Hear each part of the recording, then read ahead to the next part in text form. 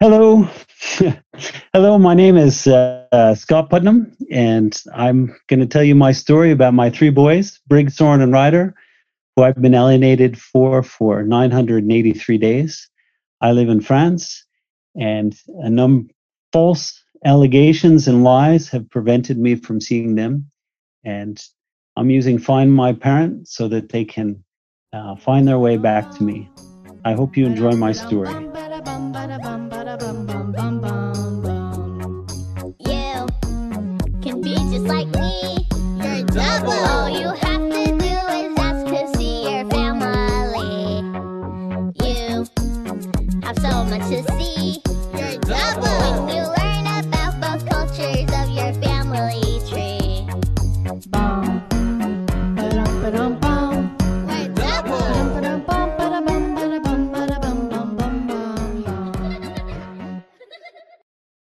In this episode of Your Double Podcast, we are speaking to Scott Putnam. His kids were abducted from him by his wife almost 4 years ago, and you will hear his story throughout this episode. Most people think that abduction and alienation only happens in young marriages where the couple have been married for less than a decade. However, Scott's story proves that it can happen to anyone, even if you've been married to someone for decades.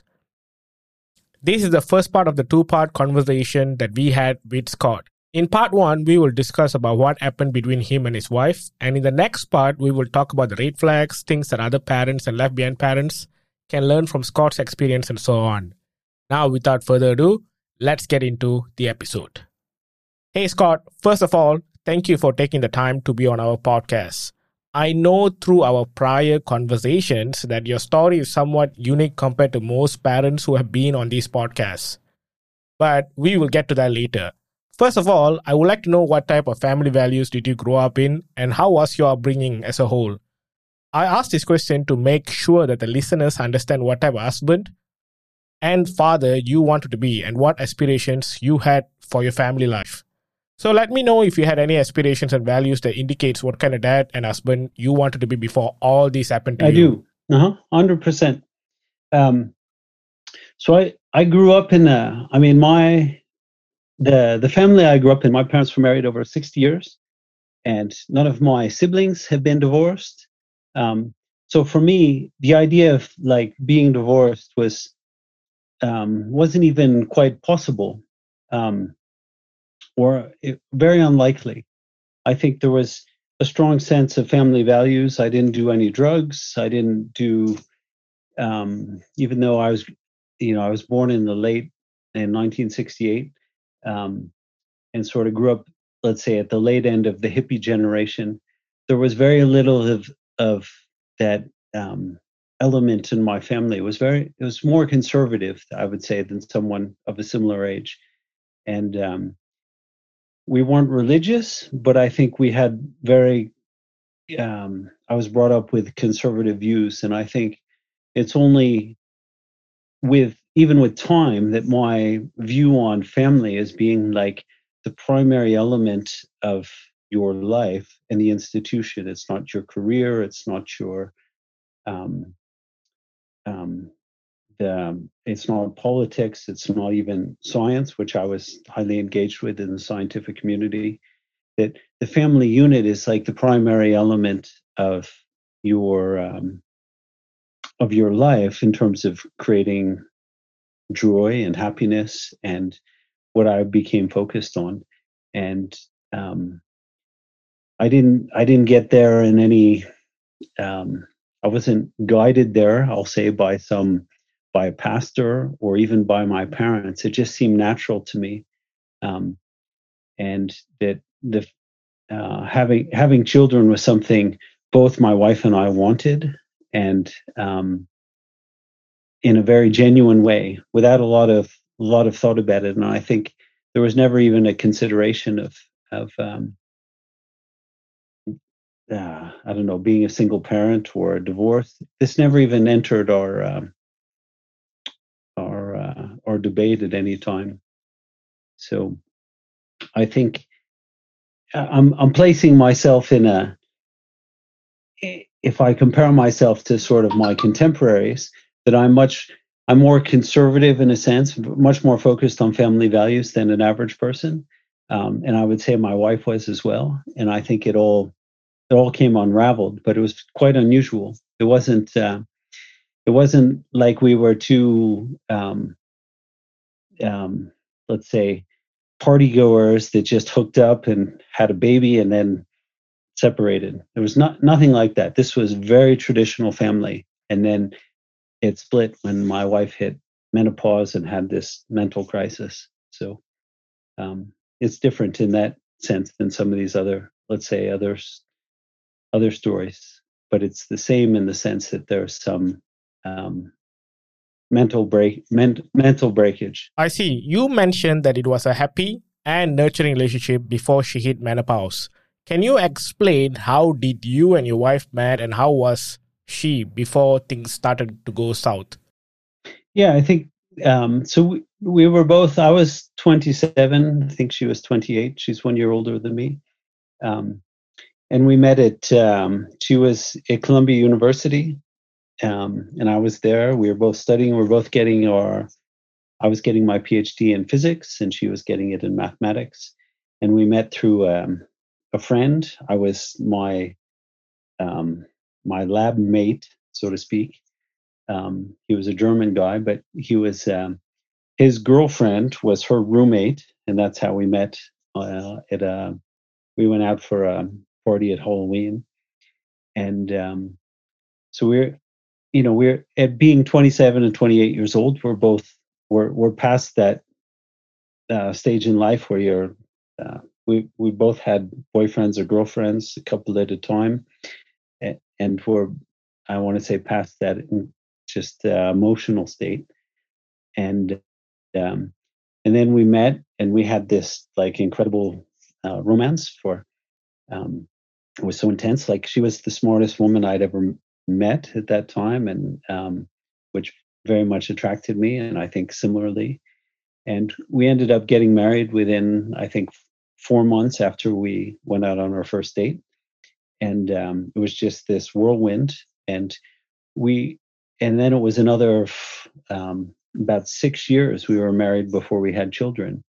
So there was a lot of time we had together to develop our marriage, and before we had children, even everything fits in place. There were so many common elements that would make us compatible, and we come from different backgrounds. She comes like I just said, I came from a very conservative family growing up and very stable and so on. She comes from a very unstable family, and I can get to that she was actually did exactly what she's done to my kids. She was abducted as a child, but um, the at the time I didn't imagine any. It was all so forward looking and positive. There was no resist, um, like no regrets, no. I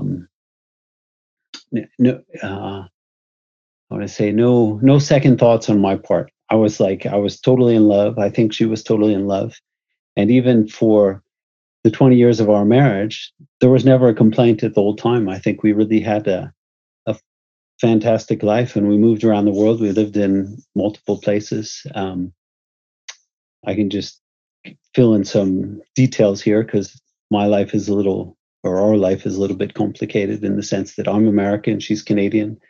And we lived in multiple places in the US, like Houston and New York and San Francisco and Utah. And then we moved to Zurich. And then ultimately, we lived in Chamonix. This is all over a period of 20 years. Um, and then it suddenly broke.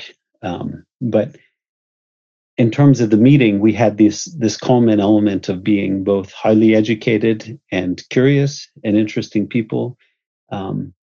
And through that time, I was the one that had the job. She never actually worked, which I think became an issue in the long term, in the sense of her generating some kind of self-respect and self-esteem in herself and growing up. But we had enough money and enough interest in our world that it wasn't necessary that she worked. So I'll leave it there for your next question. How about both your families accepting each other? Again, I have a purpose in asking these questions. I just want to make sure that there was no animosity from your family or anybody from your side and anything like that that made her alienate you from the kids.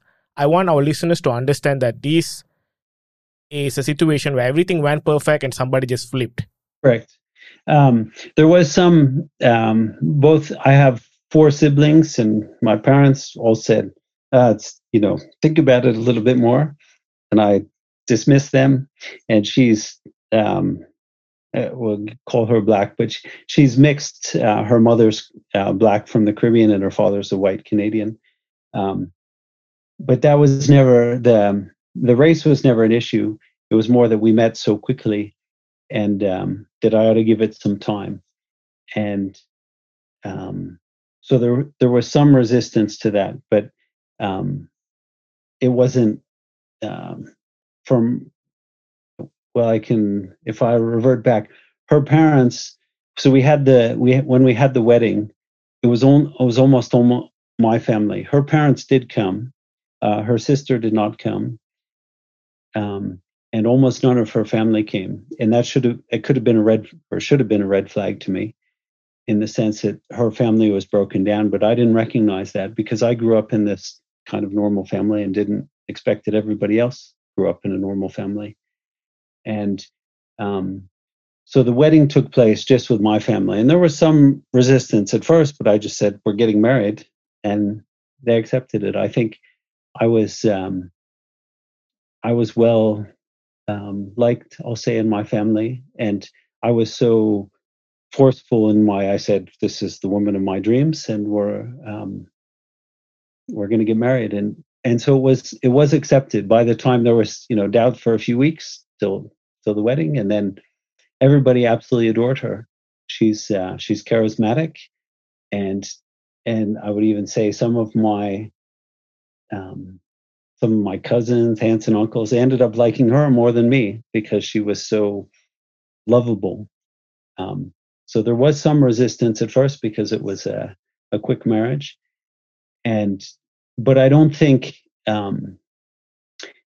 everything comes unraveled 20 years later, but I don't think it has anything to my view, and I've reflected on this in incredible detail.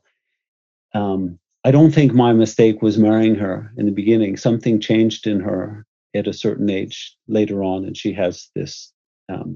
She had a mental breakdown, but we really did have a great marriage for many years. So that gives a perspective of what happened. Let me just to fill that in again, her family was particularly absent, and I think that's what I did not pay attention to. Where I fault myself is not marrying her, not making a decision to marry her in 3 months. But what I didn't pay attention to is that she was, her family had all of these other marital issues. So her mother abducted her when she was a child for a number of years from her father and took her to the Caribbean. And then her sister had a failed marriage. Okay. Her mother had another child with someone else. It was all very dysfunctional. And I dismissed all this because I was totally in love and gaga with her. And I assumed we were smart enough and would overcome all these things. You briefly just mentioned that you rushed into the marriage, right? You wanted to get married because you were so in love, but that's okay. But how did you guys go about the decision to have kids? Was your wife happy to be a mother and wanted it for herself? And of course, what type of mother was she? I'm asking this to show the listeners that it's not like you rushed into having kids as well. It was somewhat planned. Good question. And I think in our case, we got married at 27, 28. And we ended up working. I was working in Houston, and we had this sort of, I want to say, life of young people. We finished school together, getting our PhDs, but then we had an income that we could go out and party and do all kinds of things. And we talked about, we always planned to have children, but we pushed them off for a little bit. And then we were living in New York. I was working on Wall Street as a financial trader, and September 11th happened. And this is really what I want to say. She wasn't working, and she was pushing to have children, and I kept said, one more year of making a lot of money, something like that would, and then we'll have children, we'll change our life. But after September 11th happened, we talked about everything changed our perspective in terms of that we really wanted to accelerate having a family, and so we ended up. I actually quit my job after September 11th, and we traveled around the world for a whole year with visiting different places and exploring it with the idea of starting a family at the end. And she got pregnant, but then when we were in New Zealand, she had a ectopic pregnancy, which means so the plan was to have a family right at that time. She did get pregnant, but then she was in the hospital because ectopic pregnancy is where you have the child starts to grow in the fallopian tube, and then her whole I want to say not her uterus, but the tube became burst. Okay, and she was close to dying, or I would even say almost died having this pregnancy. So it was a big event, and then we moved back to the States, and after that, and then children who were born subsequently were born in vitro with fertility assistance because of this problem that her uterus was exploded. So if you're asking, is very much a planned pregnancy in this case. So even when we married, we planned to have a family, and then she did get pregnant. We planned to have a family, and then it broke. And then subsequently, we moved on to actually, it was so planned that you go to the doctor and you have, you organize your pregnancy, essentially. So that's all three of the children were born. So to be clear, there were the first boy was born in vitro, and then the next two are identical twins. They were also born in vitro in a clinic. My wife gave birth to them in a normal way, but they were implanted in her through this process. So it's very clear that there was no there was no coercion about having a family or any uncertainty about wanting to have children. I wanted to have more children than the three, but that we stopped at three because of her request that we not have more. And of course, the last part of my question just now, what kind of mother was she, even before the abduction and all that? Like, how was she as a mother? I would say she was,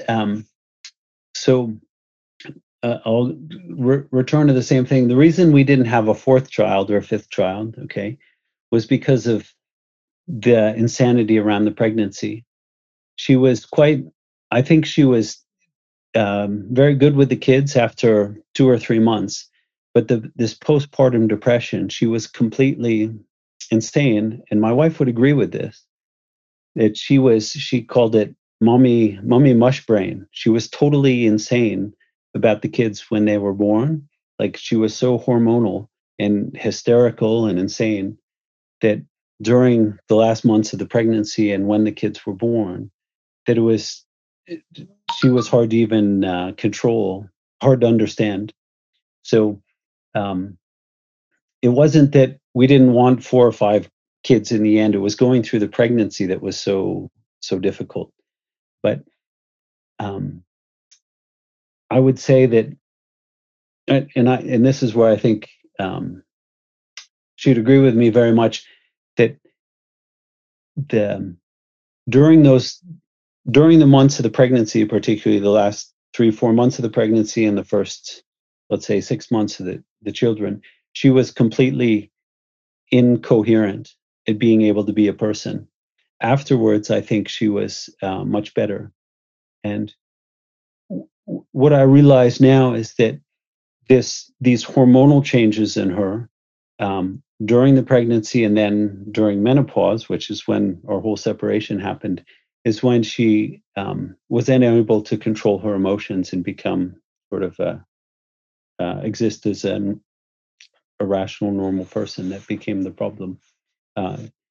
It's really a failure to control your for her to control her emotional state versus her, her rational state. Awesome. I think we know a lot about how did you guys meet and what type of person she was and what type of person you were and all that. Now let's talk about your kids. Tell me a little bit about them and what type of kids are they? Are they like difficult? Were they close to you or your wife? Yeah, tell me a bit about your family. So the first one, and you have to realize my wife she's dark. I wouldn't say she's black. She's brown.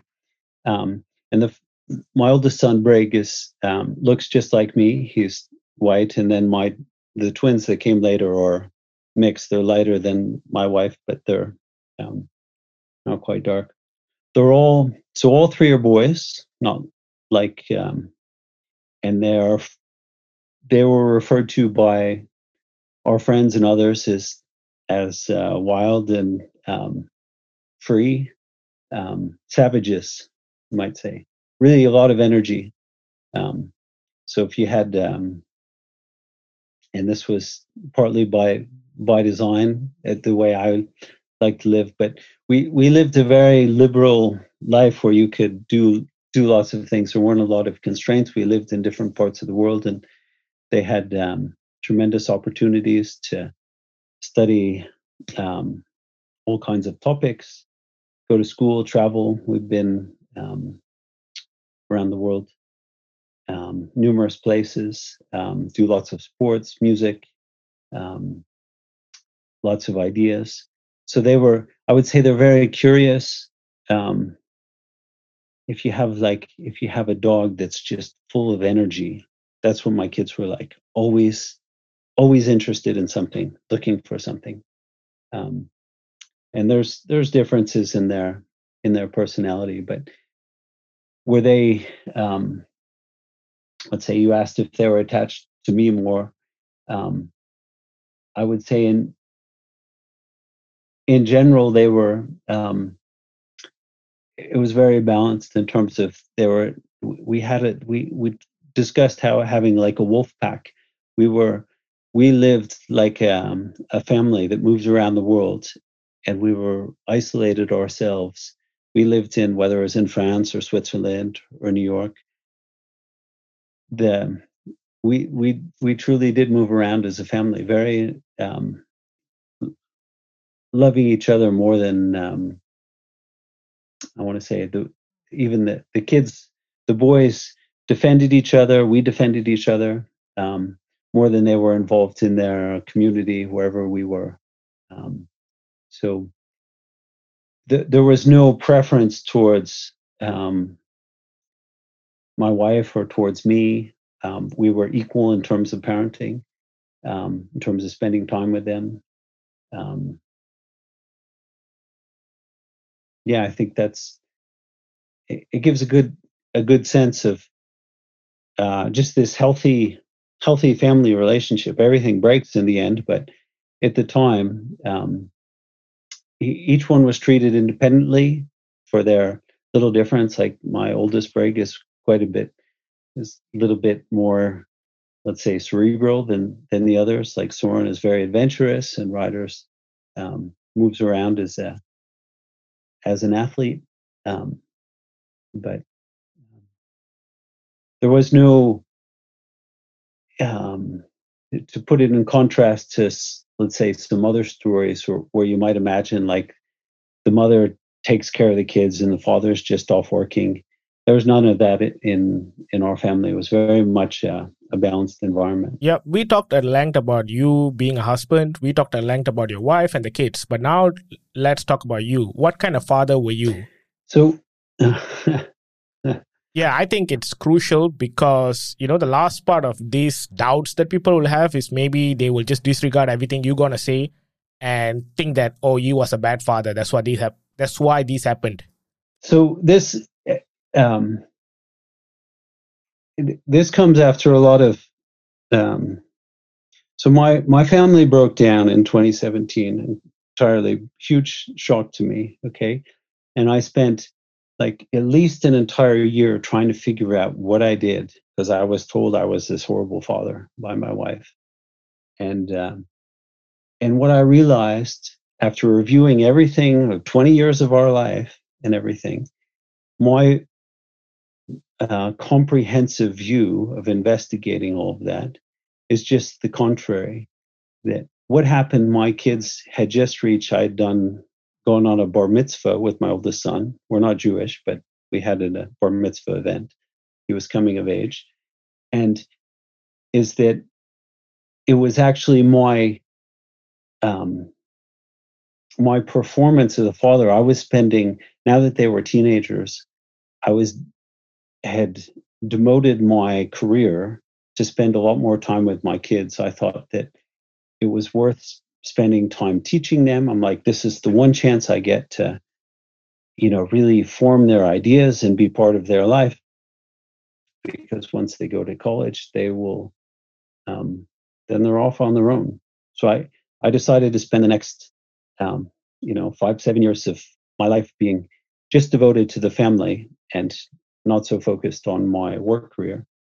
And what happened, I think, is that I became, so to answer your question, I think I became like a tremendously positive influence on the kids, a great father. I was dedicated to their lives. We did whether we cook together, we do weekends, we do these holidays, these trips. We had a weekly seminar because we're intellectuals, right? We do something. We'd have for a couple hours a night.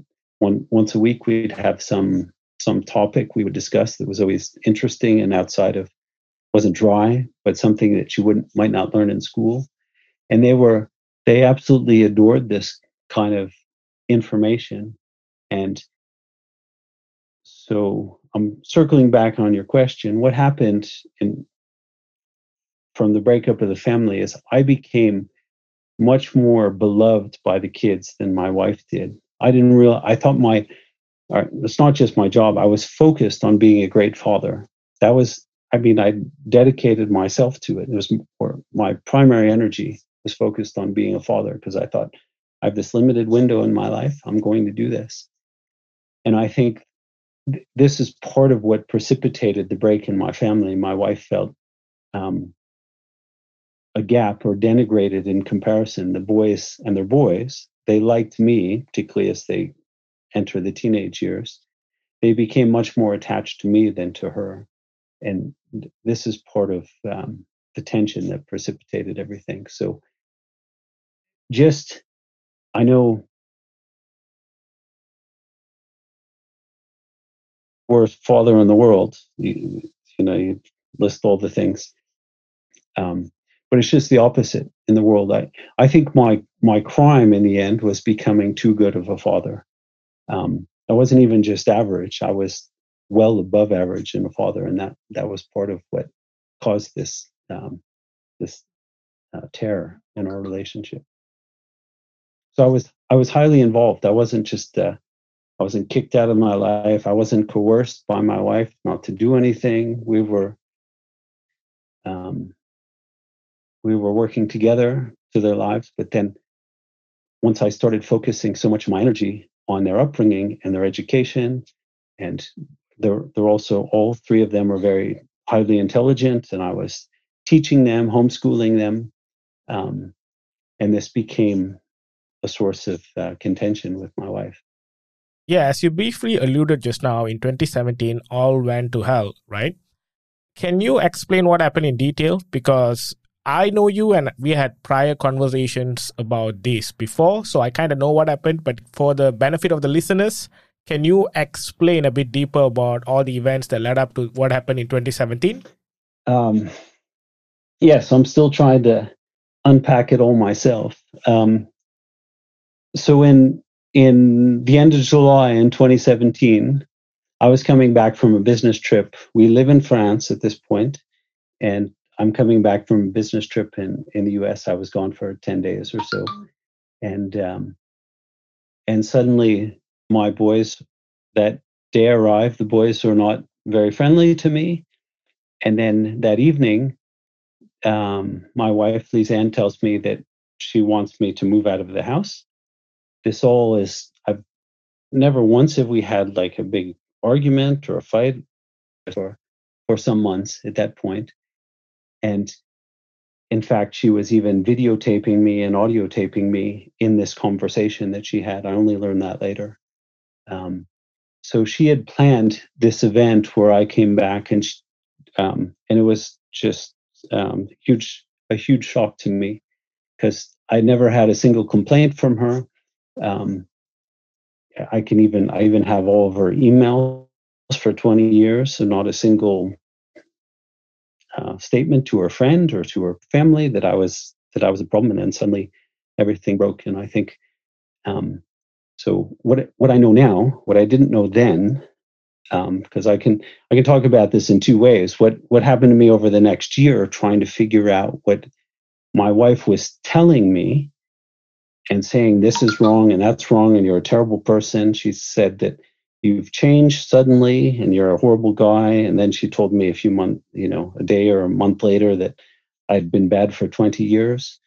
All those things I was trying to sort out. But if I fast forward to like a year, so to go to 2018, when I figured this all out, that all this is a big lie, and she didn't have any idea. She had a mental breakdown and didn't know anything she was saying. The reason she couldn't tell me why she wanted a divorce was because she didn't know herself. I kept thinking she didn't want to tell me what it was. What did I do? What did I do wrong? Why couldn't she tell anybody else what was wrong? But it turns out that I think now that from hindsight, I know that she had no idea herself what the problem was. And it's really her own mental instability, her own mental breakdown. But at the time, it was just a complete earthquake to me. And if we can get into what the court system is, she said, you have to leave the house and I need some time to heal. And I said, well, this is crazy, but if that's what you need, I was very comforting. And she told me to renovate the bathroom and buy a new kitchen table. She just wanted these like trivial things. And I thought, okay, well, if that makes you happy, like we all go through a little bit of crisis. I think, okay, well, this will all get solved out. She literally just told me she needed some time to heal. I just need you to leave for a moment. And she took the kids to her family in the Caribbean for a few months, and I fixed up the house and thought she'd come back. And she came back in 6 weeks. And then she said, you have to leave the house. And I said, no, if I leave the house by French law, I won't have any. If I voluntarily leave the house for 6 weeks, then I lose all custody of the children. So I refused to move out. And this was the trigger that then started this cascade of child abduction, because I refused to move out of the house because I refused to give up my kids. And then it's just a sequence of, I want to say, unlikely things, but it really started out quite innocently. I think my wife really was fragile and uncertain and mentally, let's say, cognitively unstable. And then it grew into this massive problem where she's harming the children and abducting them, and I would say torturing them today. But that's, I would say, in contrast, or I don't know if in contrast, but it's another story to tell on your podcast, that everything in our marriage was quite serene, happy. It's not perfect, okay, but we rarely had, by any comparison to my friends, or I think about the other people in their marriages. Ours was really quite stable and good, and nobody would expected. I certainly never expected to have a divorce. Like it, I thought I would have said it was, you know, close to 0%, tenth of 1%, like almost impossible. And I think most of my friends and family would have said the same thing. We really had a tight family, and then it all just unraveled quickly. It was very functional and good up until, and then it just broke very suddenly. Um, so I'll let you ask another question because I ran out of ideas there. No worries, Scott. You mentioned briefly that she recorded you so that she can ambush and do this to you for months prior to that event happening. Can you explain a bit about why did she do that and what was happening during that time that made her do all those? Yeah, so like we had never had, so this is in July of 2017. We go out to the yard or to the garden of where we're living in France, and it's the first time she tells me that I have to leave the house. So, and nothing like this. It was like we'd never even had we'd never even mentioned divorce or had any kind of marital problem to begin with ever in 20 years. Never been any discussion about this. And I was like, well, what the fuck are you talking about? And it turns out that she was filming me and had me audio taped. Okay. So I didn't know that at the time that she had cameras set up. But there was also a male friend who had come by who was monitoring it all. So she had arranged all of this. I want to say in the weeks or a couple months before, when she had started visiting this psychiatrist, and she was somehow unhappy with her life and decided that this is the best way. She'd get me. She said some provocative things, like she said, you have a gun and these other things, trying to get me to be provocative. And I didn't say anything. This whole audio tape came up in the court later, and there's nothing that I said other thing. I called her weak and pathetic, and this is outrageous. Okay. Those are the most, that's the most I said. And she used that as evidence, as though I was an asshole and that I was domineering and coercive. Okay.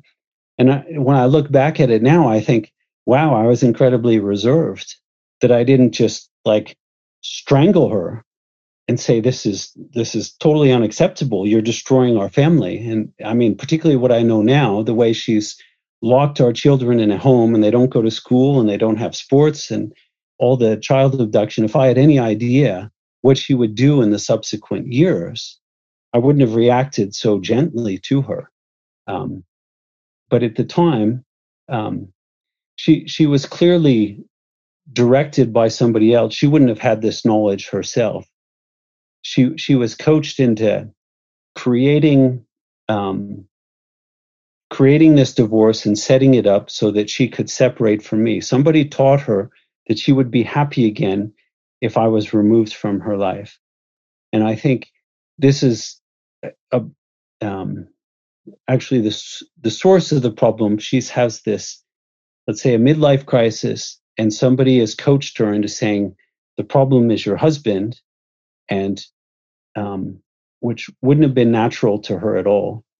And then it began this cycle of a few lies about what I did, and then it just metastasized into where it is today, a complete disaster, where my kids are locked in their home, don't go to school, don't go to sports, have no footprint on social media, are locked away. I'm now, I've lost my job because she's tried to get me criminally convicted.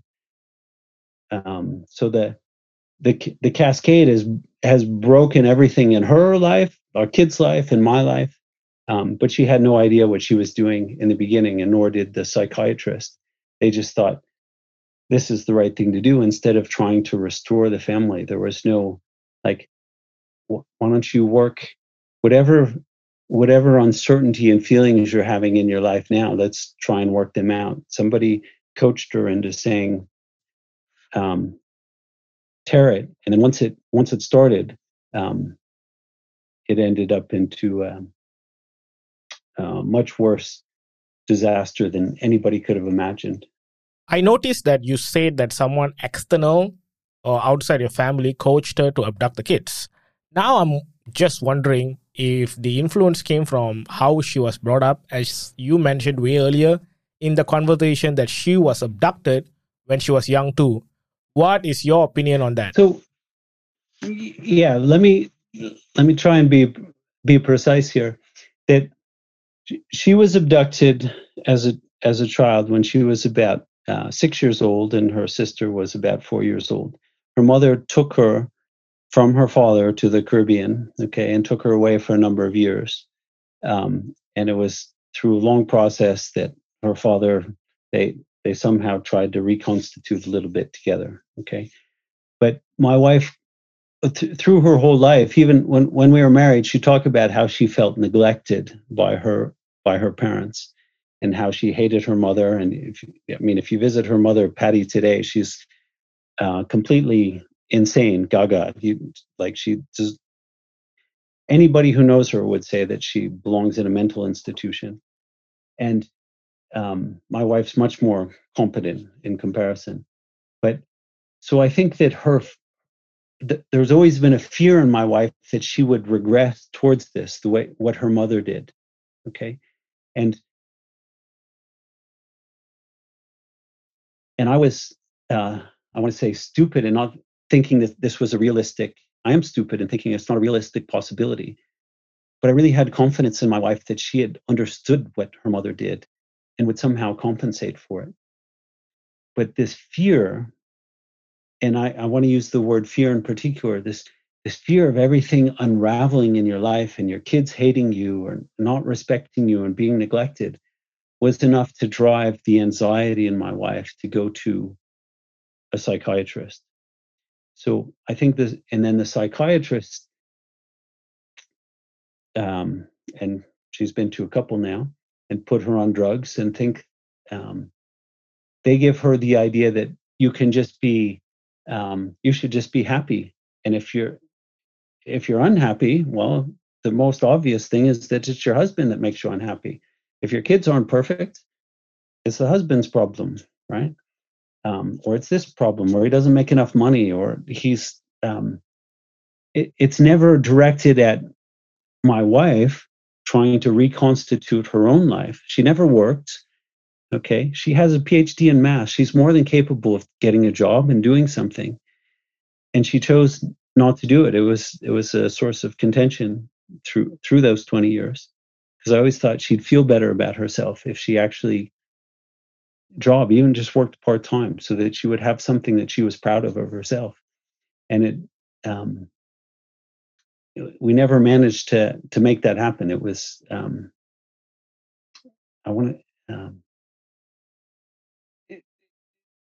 this leads to this midlife crisis, I'll say, when she's 50 years old and hitting menopause, and not seeing herself as, you start to see the end of your life. And just months before, two months before this whole thing happened in July, she had visited her grandmother in Canada who was dying.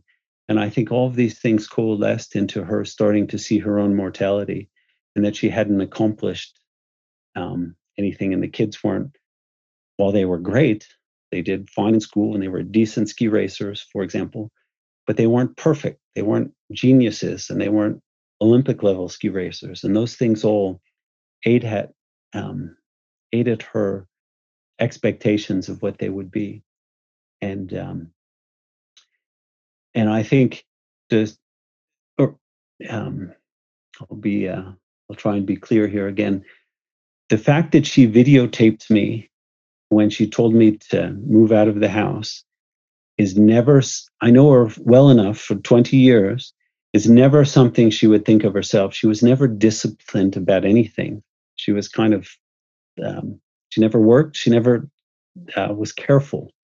Okay. She was great, but very emotional person. So the idea that she videotaped me is clear that somebody else coached her to do this, taught her to do this. And then later, and I know subsequently what happened with the psychologists and so on in the child services, they were giving her instructions what to do to get rid of me. This wouldn't have been in her constitution. She wasn't, just wasn't part of her character to do, to think of these things. So I do think that she was unhappy and anxious with her life at this point, and somebody gave her an idea that she could be happy if she was a single mother, and she, stupidly, suddenly she's a lot poorer and doesn't have a father around to help take two people to take care of the kids, let alone provide the difference between a mother and father. All those things were, I think, are absent in most psychologists. For example, most people you see on social media, they don't understand the relevance of a two-parent family anyway. Single parents are even promoted, and I think that she was coached this way and thought, here's the sequence to get rid of the kids. That's why it began with, I'm just a little unhappy. I need a little bit of time to heal. Let me calm down. And then it goes through like clockwork over the next year and a half. There's just a sequence of these increasing allegations against me to get rid of me.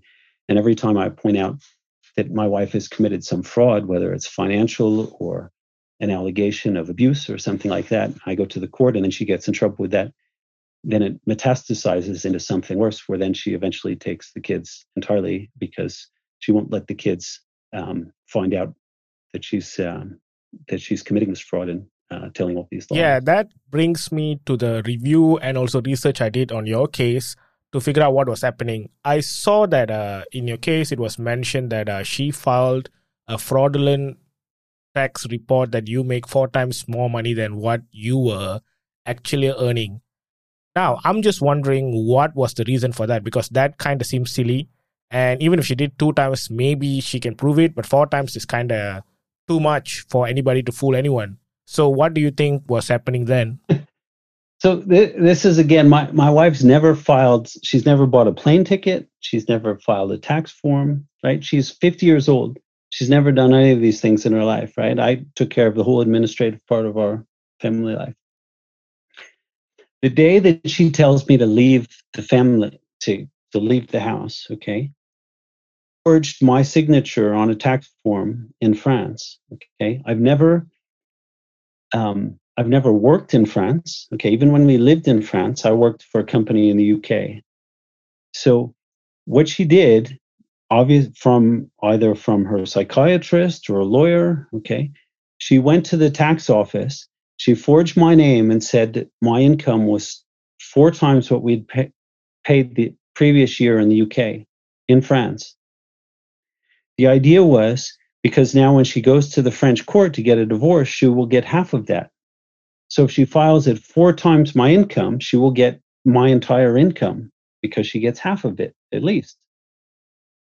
So it turns out it was even more. She was asking, the court demanded that I pay more than my entire income.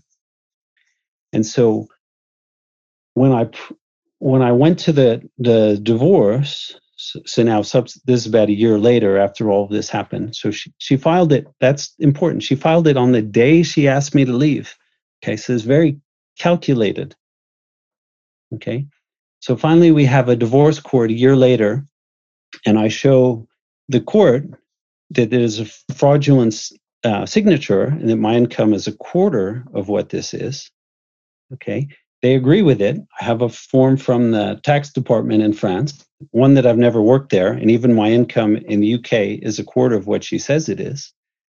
Okay, so the court then pushes it. It accepts what I said was my income, 1/4 of that. So then in the divorce appeal, 6 months later, we have another court event. She comes in and she says, oh, Scott didn't say that he works for this company in another company in the UK and another company in Switzerland, and that he's hiding all of this money.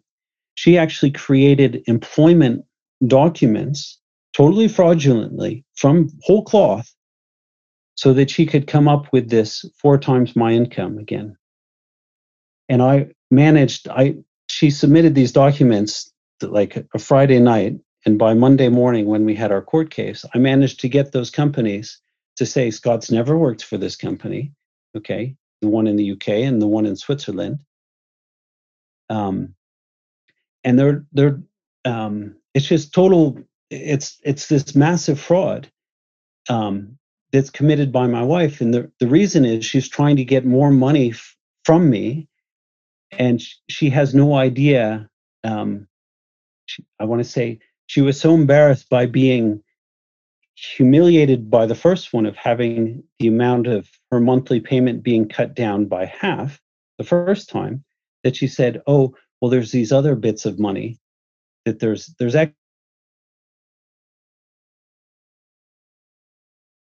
extra money being made elsewhere. So she's support is they just can't I want to say is while they agree with me, they don't punish her. So my monthly payment has been pushed down to what I'm supposed to pay on my basic income. But they don't punish her for one, doing the tax fraud. They know it's a tax fraud. They agreed with it, but they don't punish her for it. And then in the appeal case, they don't punish her for 2 letters of employment saying I worked at these other places as well. They don't punish her for making these fraudulent statements that I'm employed at somewhere that I've never worked for. It's something that it's so unsettling to me that every time I go to court, there's something you can never even imagine. You're alleged to have done something that you can't even imagine. The lies are so outrageous, and then you're scrambling. And she submits them just before they go to the court, and I'm suffering even today, suffering similar things with like criminal charges. Apparently, I've committed violence against my kids when I haven't even seen them for 3 years. But that's okay as far as the court's concerned, or as far as she's concerned. They're just outrageous lies, and the court agrees with them eventually, but they never punish her. So they continue on and on and on, and there'll be more in the future, I'm sure. All right. Now let's move on from that. You say that sometime after she blackmailed you with a gun, and that caused a nuclear event in this whole situation that you were in. Can you explain a bit about how that came about and how she decided to go about doing that? So you're talking about the gun? Is that what you said? Yep. Yeah. Because in your case, it says in August 2017, she blackmailed you with a gun. Right. So she has a gun that's registered in her name. She has a concealed weapon license in Utah. Okay. We're living in France. She takes the gun to the police, and guns are illegal generally in France. Okay. And people are in Europe in particular, compared to America. We're Americans. She's Canadian, but we've always lived more or less in the US. Okay. She takes a gun to the police in France and says, I know nothing about guns. And if I read you the full statement, she says, my husband owns an AK-47 and he's a nutty American. She claimed to be like French, and she knows nothing about guns, and she's terrified of me. Okay. Guess who the gun is registered to? The gun is registered in my wife's name. Okay. It's her gun. She has a concealed weapons permit for it, but she takes it to the police. Okay. And says that it's my gun. And so the police come and arrest me and say, and they broke into my apartment. So now I'm living separately outside the house. Okay. They break into the apartment and they rifle through it without any warrant or anything like that, looking, because there's this paranoia that I have a concealed gun. So she creates this hysteria about the gun. And in our first court case, the protective order, she goes hysterical about this gun, that Scott thinks that he's going to kill me, he's got a gun, and so on. And the judge says, well, where's the gun? I'm terrified. Like, I don't care whose gun it is, just where is it? Is it going to kill me? there was no ability by the judge to determine any kind of sanity, like how this whole story of the gun became even an issue. But my wife took it. It's her gun. She took it to the police and created this story that I'm like a madman walking around with a gun when it's her gun. And she took it to the police.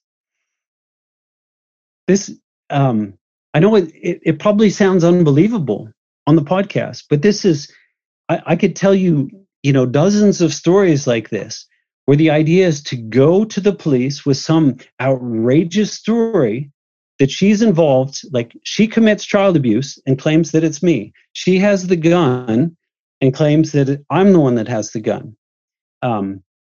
She's the one that does the tax fraud and then says, I don't pay the taxes.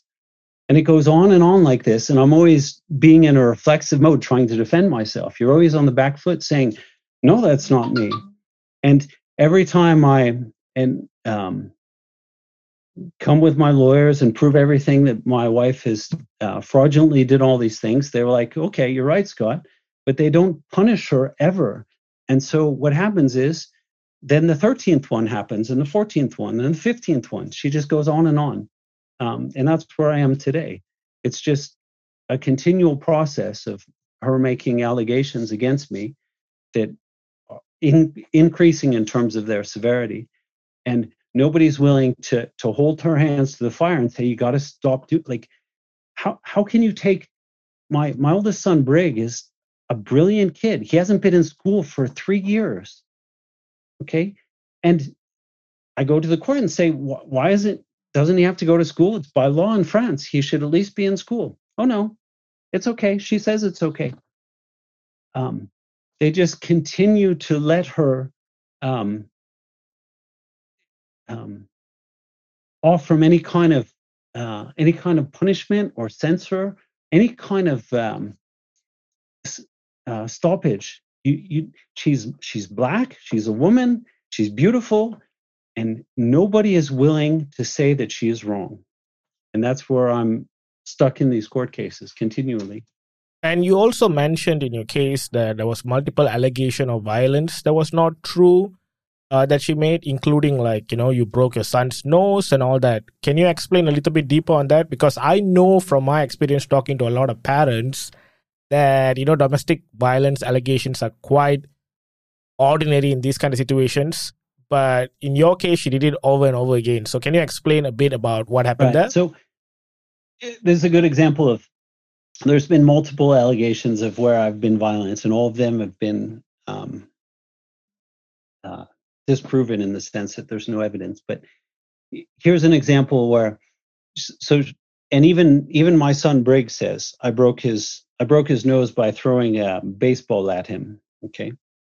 And this would have happened before we lived in France, which was done by design because just legally, okay, the time period we were living in France, they said the criminal case of violence, me against the children, will only take place for the time we lived in France and not the time we lived in the US. So she created this story where there was violence before we lived in France. And she said, I broke Brig's nose. So Brig is 17 now, but that by hitting him with a baseball. So apparently I threw a baseball, according to the story, and hit him with a nose. And so this would have been in 2010 or something like that. So let's say 10 years ago. So it's clear that there would have been either a doctor's certificate. Okay, we would have gone to the doctor, or a picture that would have gone to the grandparents, or to me somewhere. I have all the emails from that whole time, right? We have emails from 2005, all on Gmail and so on. I have every one of her emails. There's not a single statement of Brig ever breaking his nose, okay? There's no picture, there's no doctor's certificate. It's just all... It's creating a narrative that somehow some horrible thing happened to him. And my son, she's coached him to actually believe this, okay? Because he's told the police that I broke his nose with a baseball. And it sounds so terrible that it's enough to say that I'm a violent father and I need to be removed from the children. And here's an example. I think there's been other allegations like this, but there's a good example where there would clearly be some kind of paper trail from a doctor's certificate, either some kind of score on his nose, a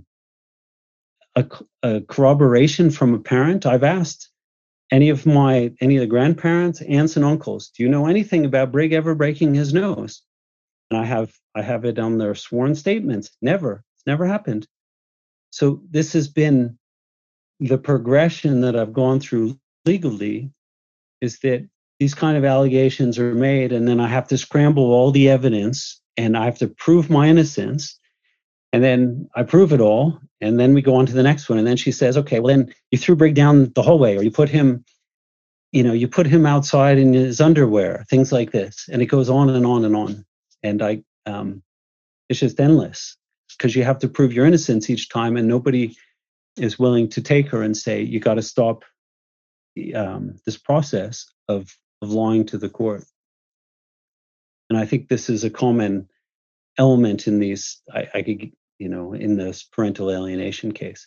Mine's not unique in that sense. It's the lies about events that create this tension between the parents.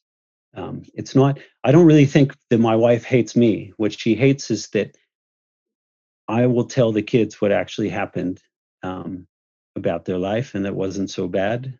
In fact, we had a good life before. And so she's just trying to legally create the separation, and she's using the court as a weapon against me. All right. So she's not, I'll be clear, she's not even my ex-wife. I'm not sure I'll ever get a divorce from her, because there's no way of negotiating with, she'll never settle about anything. So she'll always be my wife as far as I can tell. Like I'll never be able to get a divorce from her. I've tried.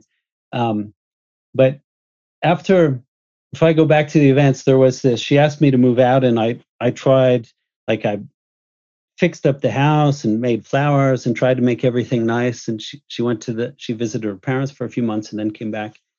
And then I learned that the time period was exactly the 6 weeks, where if I voluntarily gave up, if I moved out of the house for 6 weeks, and by French law, I would give up any rights to the children. So I said, I'm not moving out. And this is what began then this campaign to the next day when I said I'm not moving out, and she came back from the Caribbean, then she went to the police and she filed a protective order against me. There had never been a single complaint about me being like violent or a bad husband, and then suddenly, so it's all a legal procedure. So as soon as I said, well, I'm not moving out of the house because I'm not going to give up my kids, then all these allegations of violence began. Okay. So she goes to the police and files for a protective order against me, and they come and arrest me and interrogate me, which was just one of the worst days of my life. They said all these horrible things. And then a couple months later, we finally have a hearing about it. And it turns out that she made these allegations that I had hit the kids and they had bruises, and she took pictures. So a ski crampon is like a spiky thing you put on your shoe. Okay. She actually put the ski crampon into Brig's arm and took pictures of it. And because I have a timestamp of the photo, and she took that to the court and said I abused Brig by slapping him with a ski crampon. So I proved to the court that this was all her manufacture of evidence for some kind of child abuse. And so in this protective order, 2 months later after these events where she had kicked me out of the house, they said, this is out. Like, I will say they did censor her. They said, this is outrageous. All of your evidence is fraudulent. And they asked her to pay the court costs and said, of course, Scott can see the kids. So where I thought I had won, Okay. And I had my sister come, and I built up some support in the community and said, okay, I finally thought that this drama was going to come to some kind of end. Like, she had been living through this mental breakdown and delusion. And instead, all it did was escalate. She was so humiliated by losing this protective order and being branded as a fraud and having to pay the court costs, that all it did was escalate everything to the moon. So now she took the kids to child services and said that I was like the worst father in the world, and that they were beaten and, who knows, hit with a stick, and I didn't feed them vegetables, and it goes on and on and on. All this insane stuff. Child services never interviewed me. They just wrote this horrible report about how I was the worst father in the world. And then she used that to go into the next court case, to try and prevent the kids from seeing me. So even though the court said we reject the protective order against Scott and that Scott should see the kids, she simply didn't let me see them. She would go to school. When I would go to school to try and pick them up from I would see them on Wednesdays and Thursdays and every other weekend. Okay. She'd go to the school and take them like an hour before school ended and take them away and do all kinds of things to remove them so that I couldn't see them, to eventually, like my oldest Brig, I didn't see at all. And then later I didn't get to see my twins at all. And it was an escalating series of, and this is where I really fault myself and not seeing. She said, I'll let you see them here, I'll let you do this. And then she kept reneging on all of these things. And I didn't see that she was, I couldn't believe anybody could lie to my face so directly, consistently. Like, I could forgive it 1, 2, 5, 10 times. But when it became the 100th time, it was like everything she was, I would just interpret everything she said to me was completely opposite of what she would do. But that took me about a year to figure out what was happening. And by then the kids were, eventually they were taken away by her. Even though I had a court order to see them, and I went to the court and said, send the police in, take them from there. And they said, we won't do that. I went to The Hague. Okay. She took the kids later to the Caribbean again, took them out of France. And I said, they've been abducted. And I spent 3 months with The Hague trying to, I filled out all their applications, and they said, we agree with you. And they asked for this paperwork, give me the birth certificates, give me their citizenship documents, and on and on and on. And they were clearly stonewalling me, because as a father, you don't have rights to your kids the way you do as a mother. And they did not want to intervene at all.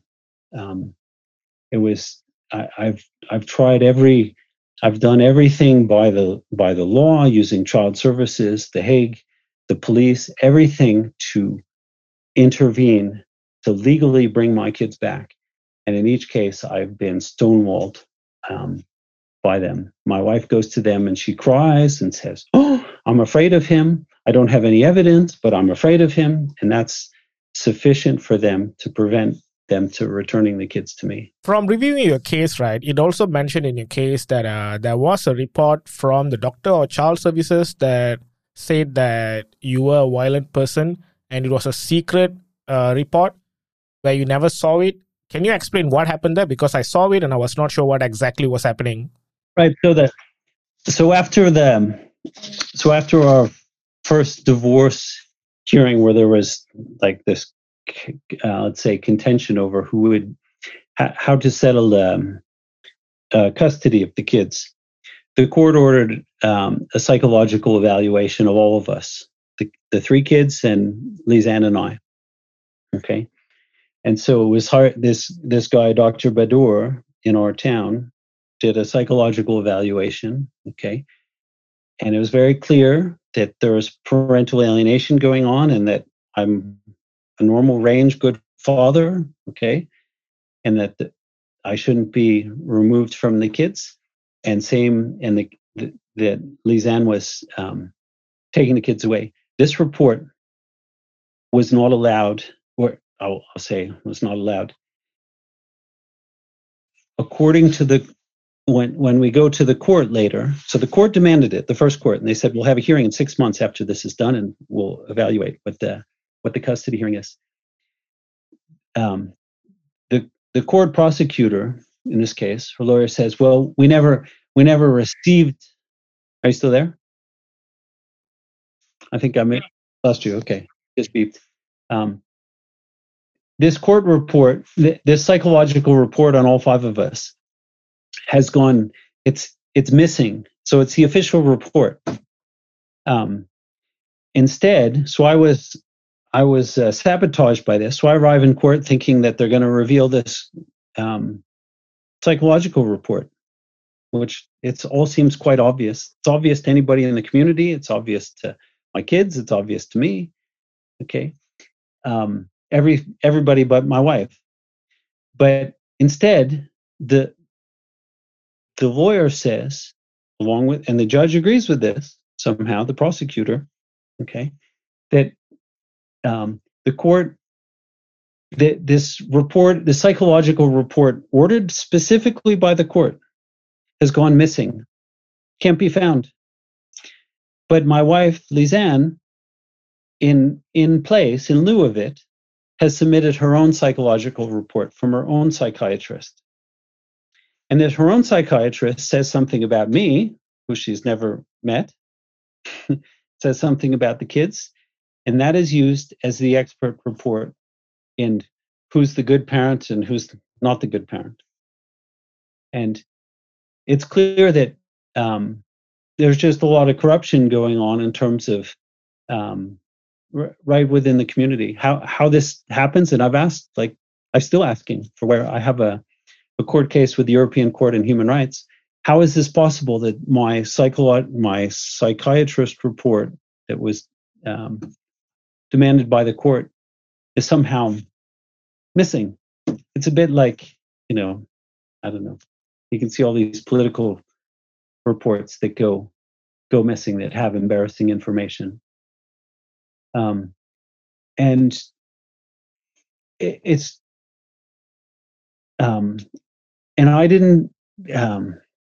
There's this child services report. So child services here are called Pôle Médical Social in France, but they wrote a report about the family. They visited my wife in the house with the kids and said that she's a great parent, and she goes there.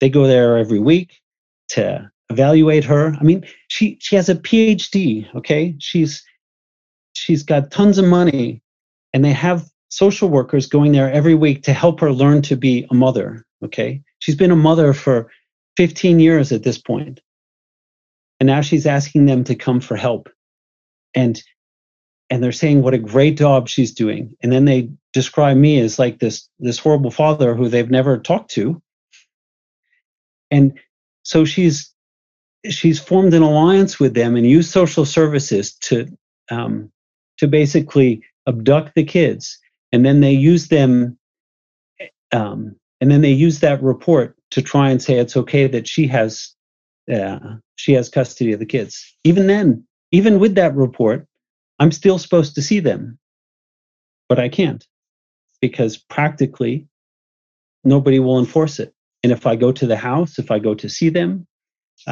she calls the police, and the police take me away.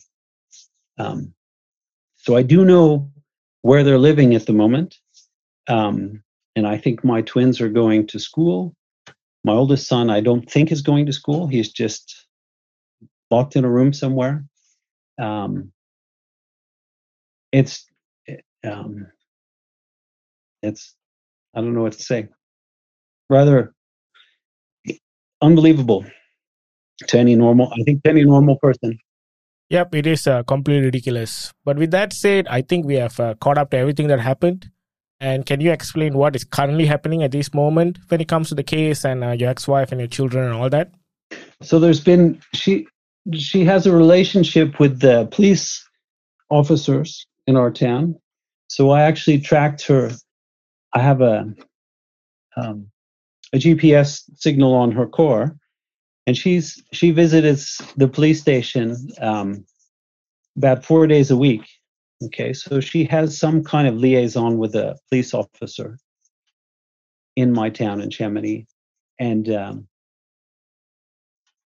which is relevant to the fact that there are criminal charges against me, okay, that have been submitted, and there was a court case I couldn't attend because it was during coronavirus times, and they've charged me for violence against the children for a time period. This is, I mean, maybe we can blame this on the French court, but it shows a beginning and an end date. I have not seen my kids or talked to my kids, and apparently I've committed violence against them during that time period.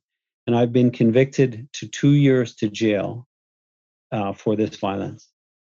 I didn't go to court. They did this all on their own without me being able to attend or even know about it. I just received the document that I've been convicted and that I should come in.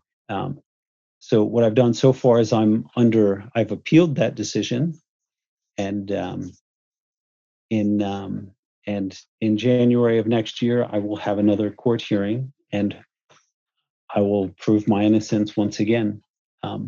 But my expectation is that this will go on for a long time, or if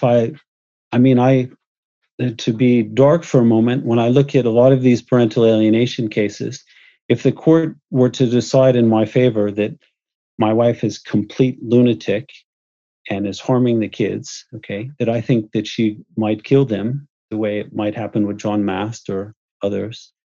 So in some ways, I think me being criminally convicted gives my wife a peace of mind. What I realize is that she's very fearful of her life and who she is. And I think me having a criminal conviction actually puts my children in a better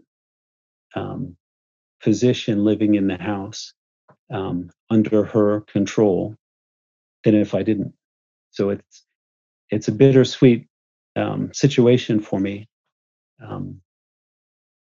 But my situation is really that perilous in the sense that there's no my wife would either kill the boys or kill me to prevent all of her fraud from being exposed, whether it's the taxes or the ski crampons or the throwing them, hitting them, whatever, all the things that has done at this point.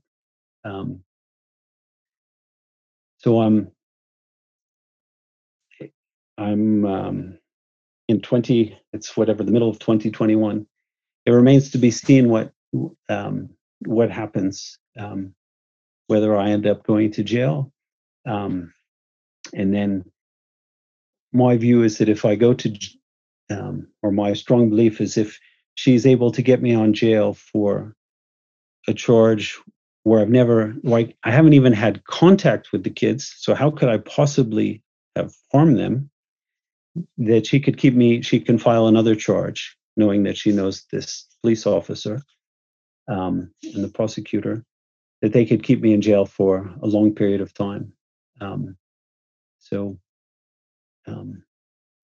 I have to weigh my own personal freedom versus getting my boys out of